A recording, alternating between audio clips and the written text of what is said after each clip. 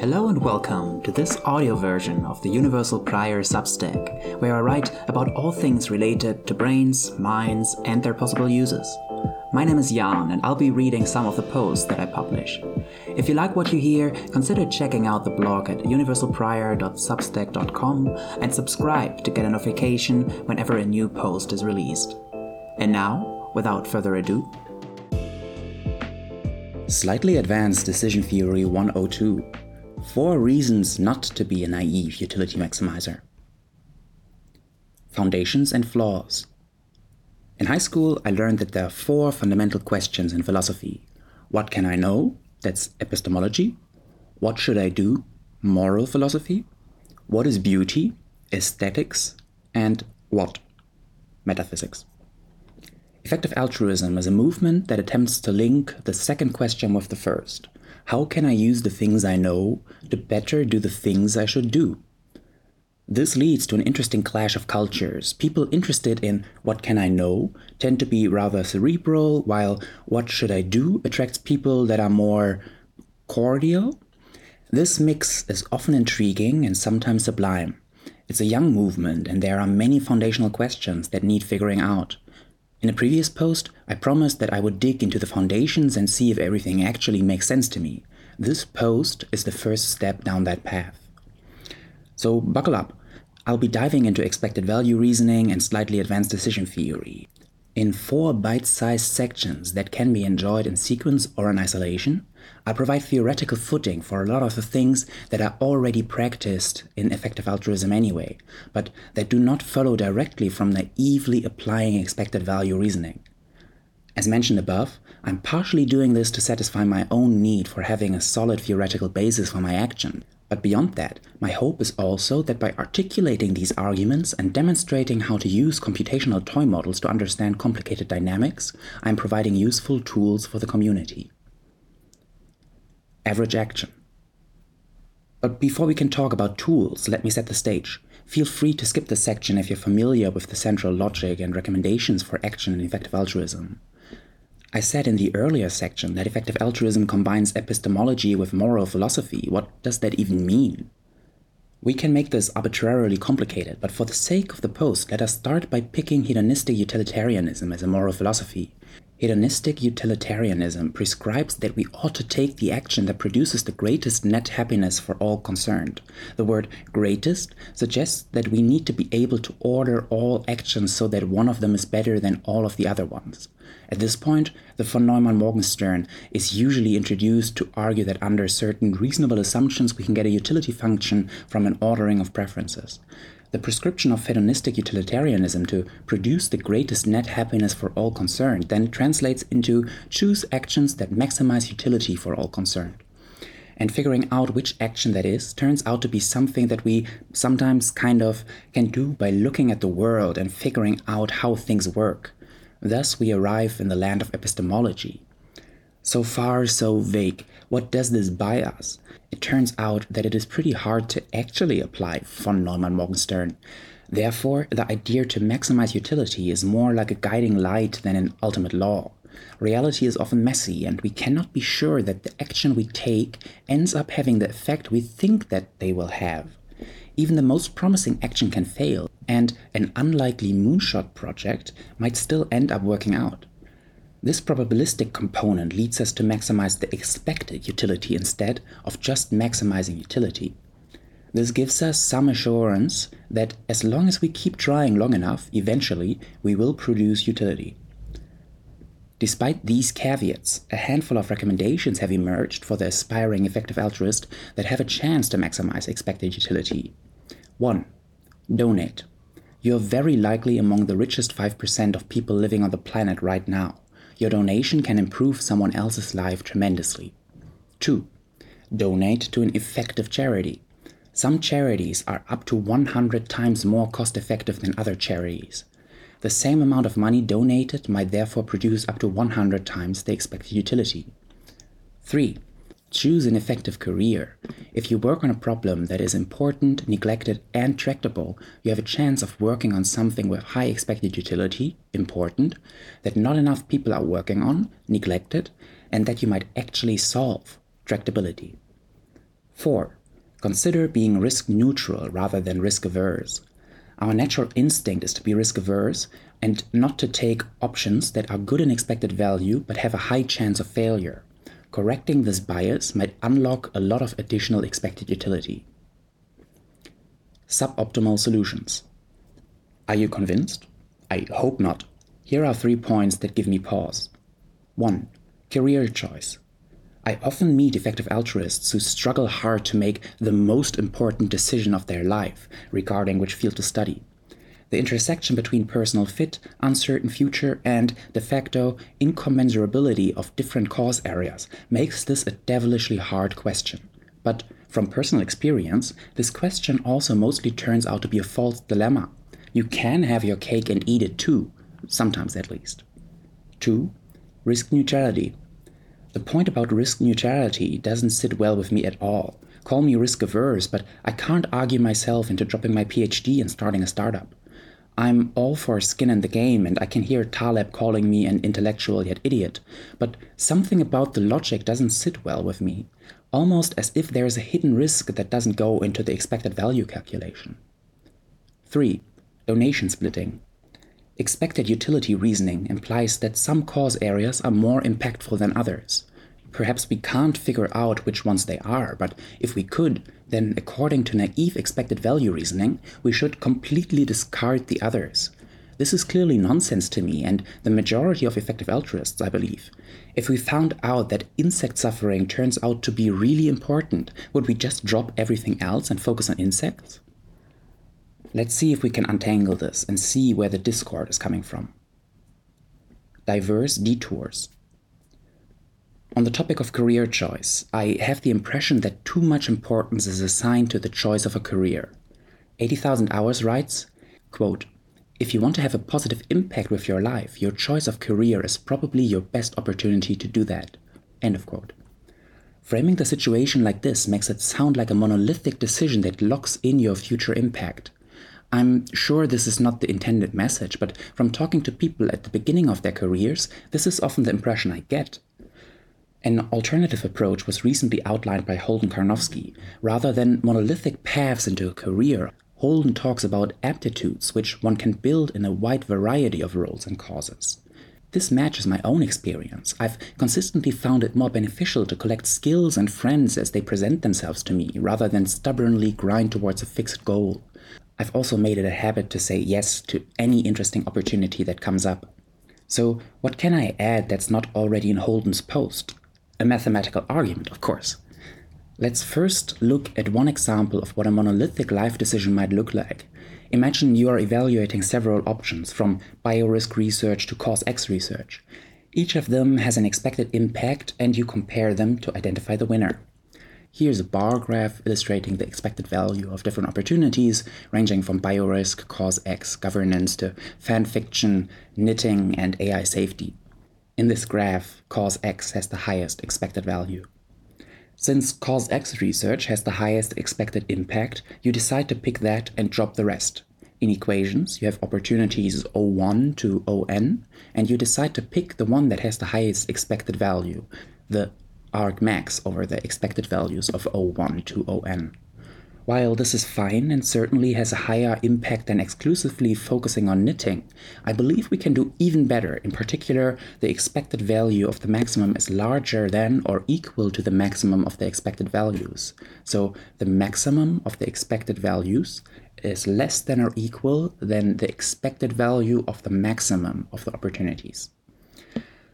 I know this mathematical theorem as the race model inequality, but I'm sure it's known under different names in different fields. What it cashes out to is the following decision rule. When you have the choice between ex ante, picking one thing and getting the result from that thing, or ex post, seeing the result from all the things and picking the one you like best, you should always pick the latter, ex post option. Or, in less fancy terms, just do all the things. Instead of only researching cause X, also keep a foot in AI safety research, have a reading group on policy, and knit as if your life depends on it. Since there is variance in your actual outcome, you might end up being a terrible researcher, but your knitting skills inspire the countries of the world to unite and sing praise. It is better to hedge your bets and try multiple things. Here is a figure embedded with results from a simulation that plots the ex post expected value versus the ex ante expected value, showing that the ex post expected value is almost 3 times as large as the ex ante expected value. One reasonable objection might be that I'm neglecting an important limiting factor. Humans can't do all the things.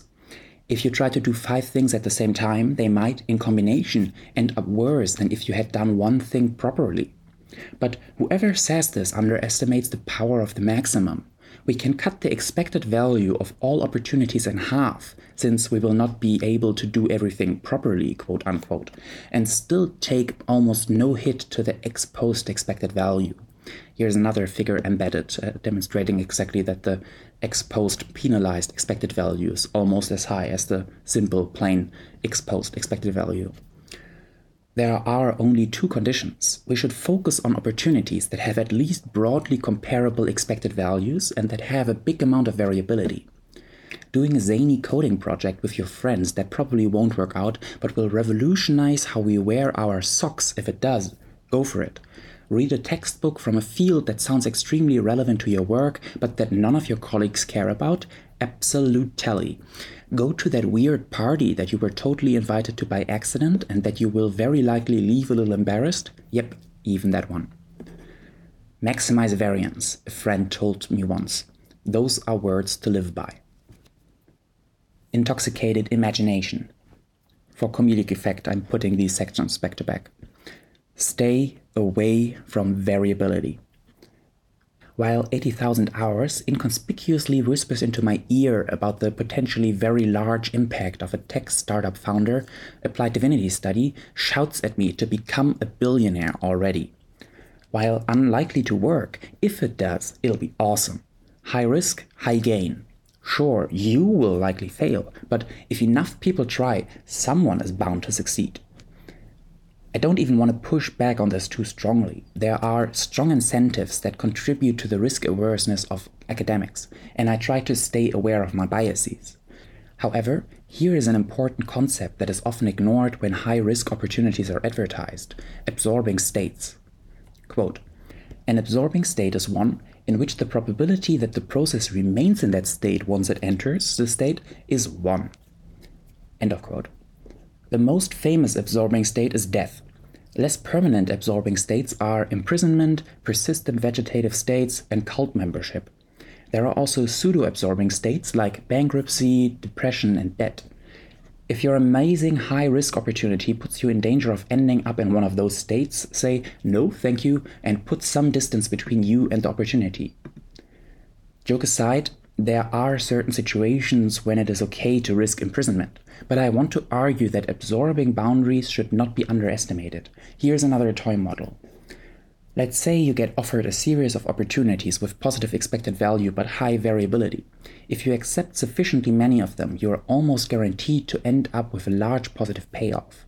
In the process of getting there, you will experience substantial fluctuations, but they will cancel out and the positive expected value of the opportunity will accrue. Here's an embedded figure showing your value as a function of time, and the individual traces are Brownian motion. And in panel B, we show the distribution of values at the final time point of the simulation, which is a Gaussian distribution centered roughly around 100.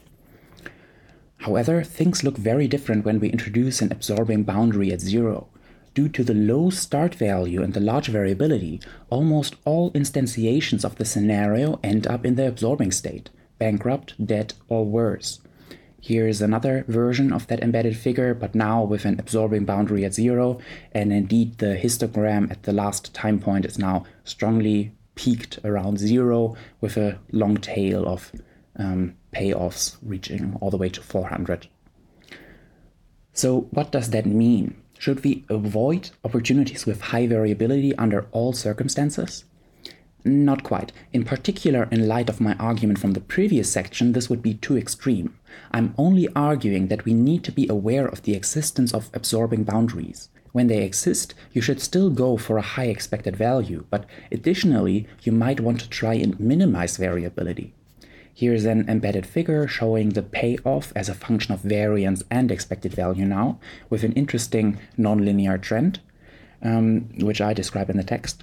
There is another fun little insight that we get from this toy model. Notice how in the left half of the figure, variance has a positive effect on payoff. This makes sense. If you have very little to gain and will likely end up in the absorbing state anyways, then it pays to strive for highly variable outcomes. You can only win. So in that spirit, ask that woman, man, creature you like out on a date. You can only win. Now we turn to the last point on my list, the unintuitive notion that you ought to discard any charitable cause that has less expected impact than the other causes. I'm afraid this sounds like a straw man, since nobody in the community actually acts like this.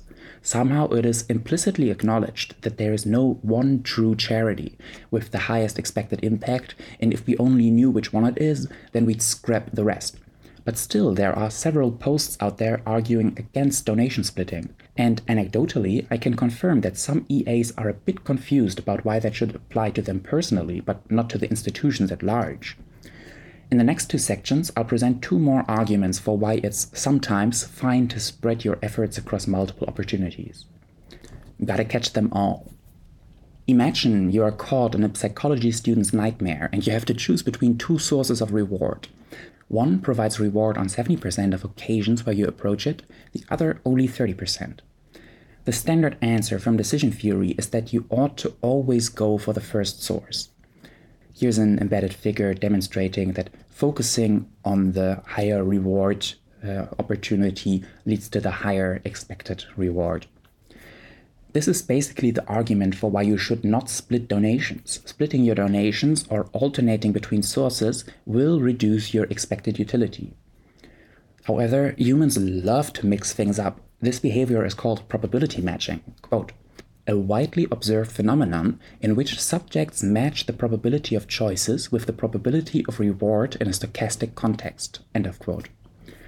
In the example from the psychology student's nightmare, probability matching means that 30% of the time you would go for one source and 70% of the time you go for the other.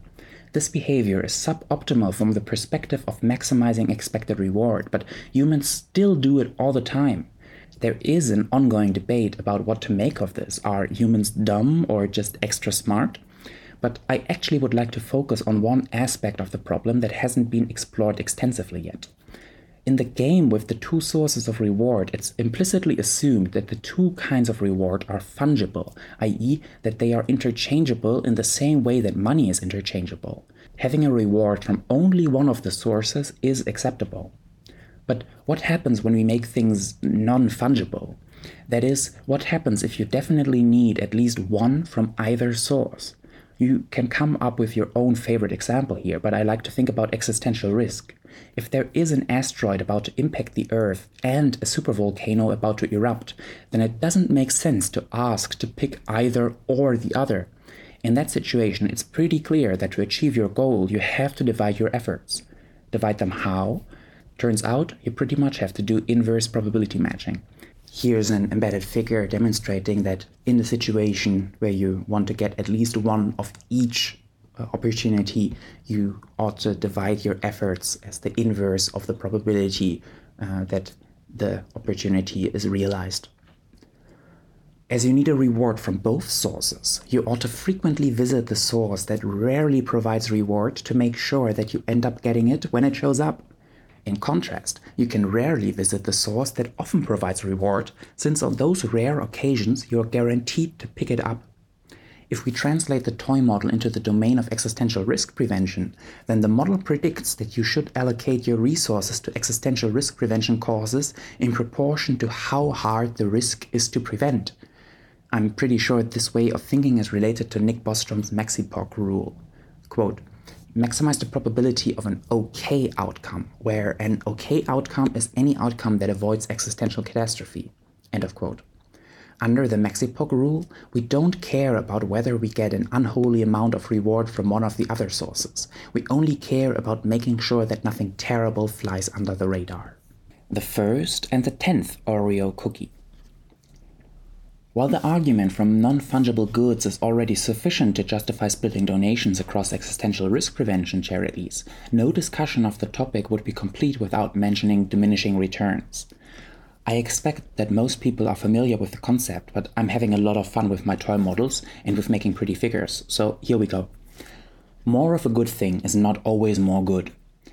Utilities are context sensitive and can depend on time. The first Oreo cookie is great, the 10th is kind of good, the 100th will make you sick. In your Hypothetical Decision Theory 101 class, you typically consider the following simple linear model that links inputs x to expected returns r. And here is an embedded figure showing the return r as a function of input x, where the function is linear. Linear means that if you invest twice as much input, you will get exactly twice as much output. This assumption is justified when we are talking about relatively small x. Let's say we have different opportunities, G1, G2, G3, but only a limited budget, time, money, motivation. How should we split our budget across the different opportunities so that the sum over I of all the xi equals b, where xi are the individual inputs? In this case, we can derive that the optimal choice is to go all in on the most promising opportunity, i.e. the one that has the highest scaling factor A. Here is an embedded figure demonstrating that if one input has the highest scaling factor, the optimal allocation of resources is to go all in on that input. When charitable donations in EA consisted of a few graduate students giving away their spare change, the linear model applied and dictated that they should donate everything to the most effective charity. Well, that was then and this is now. Now that we are doing Decision Theory 102, we are not talking about small amounts of money anymore. Consequently, the linear model no longer applies and we need to take other factors into account. The ability of a charity to absorb additional funding, general equilibrium effects, and scalability. One way to bundle all of these effects into a tractable mathematical model is to think about diminishing returns. Investing twice as much input will lead to less than twice as much output. Here's an embedded figure showing the return r as a function of input x, where the function translating inputs into return is now a logarithmic function of the input. When the x is small, then we are still in the basically linear regime, and the optimal strategy of not splitting the budget remains the same. However, when the x gets large enough that we experience diminishing returns, then also our optimal strategy changes. Now we should split our budget proportionally to the scaling factor of the opportunity. Now the optimal allocation of the inputs xi is proportional to 1 minus a Lagrange constant divided by the scaling factors. Now, clearly, if the scaling factors of some opportunities are orders of magnitude larger than others, then those other opportunities should still receive approximately 0% of our donations. Sorry, sweaters for kittens. But if there are multiple equally promising opportunities, it is okay to split your budgets. Concluding thoughts. In this post, I have rederived some of the community maxims that have naturally emerged over the years. In particular, I argued that 1. The race model inequality can be used to argue that it is good to do multiple things that have potentially large positive impact, rather than to channel all your energy into just one thing. 2. In situations where absorbing states are relevant, almost always, it can be better to optimize for high mean and low variance, rather than just to go for high mean. 3. When there are diminishing returns, or when the types of rewards from different opportunities are non-fungible, like different existential risk scenarios, then it is admissible to split donations. There is a saying that knowing a little economics is worse than knowing no economics. The implication is clear. Most models that are easy enough to be taught to a beginner are not powerful enough to be used in the real world. I don't think the situation is that bad for effective altruism. Knowing a little effective altruism doesn't make your decisions worse. The impressive track record of effective altruism demonstrates clearly that the movement is doing something right. This is in part because the competition is very weak. Even if you naively implement the maxim of maximizing expected utility, you will still have more positive impact compared to someone who doesn't think about impact at all. But the reality is complex, and maximizing utility is not straightforward sometimes, so there are a lot of non-trivial tricks that can be used to squeeze out even more good. A turn away from earning to give, away from career tracks and towards career aptitudes, and the peaceful coexistence of diverse, effective charities attest that the community is flexible enough not to fall into the obvious traps posed by naive utility maximization. This was an audio version of the Universal Prior Substack.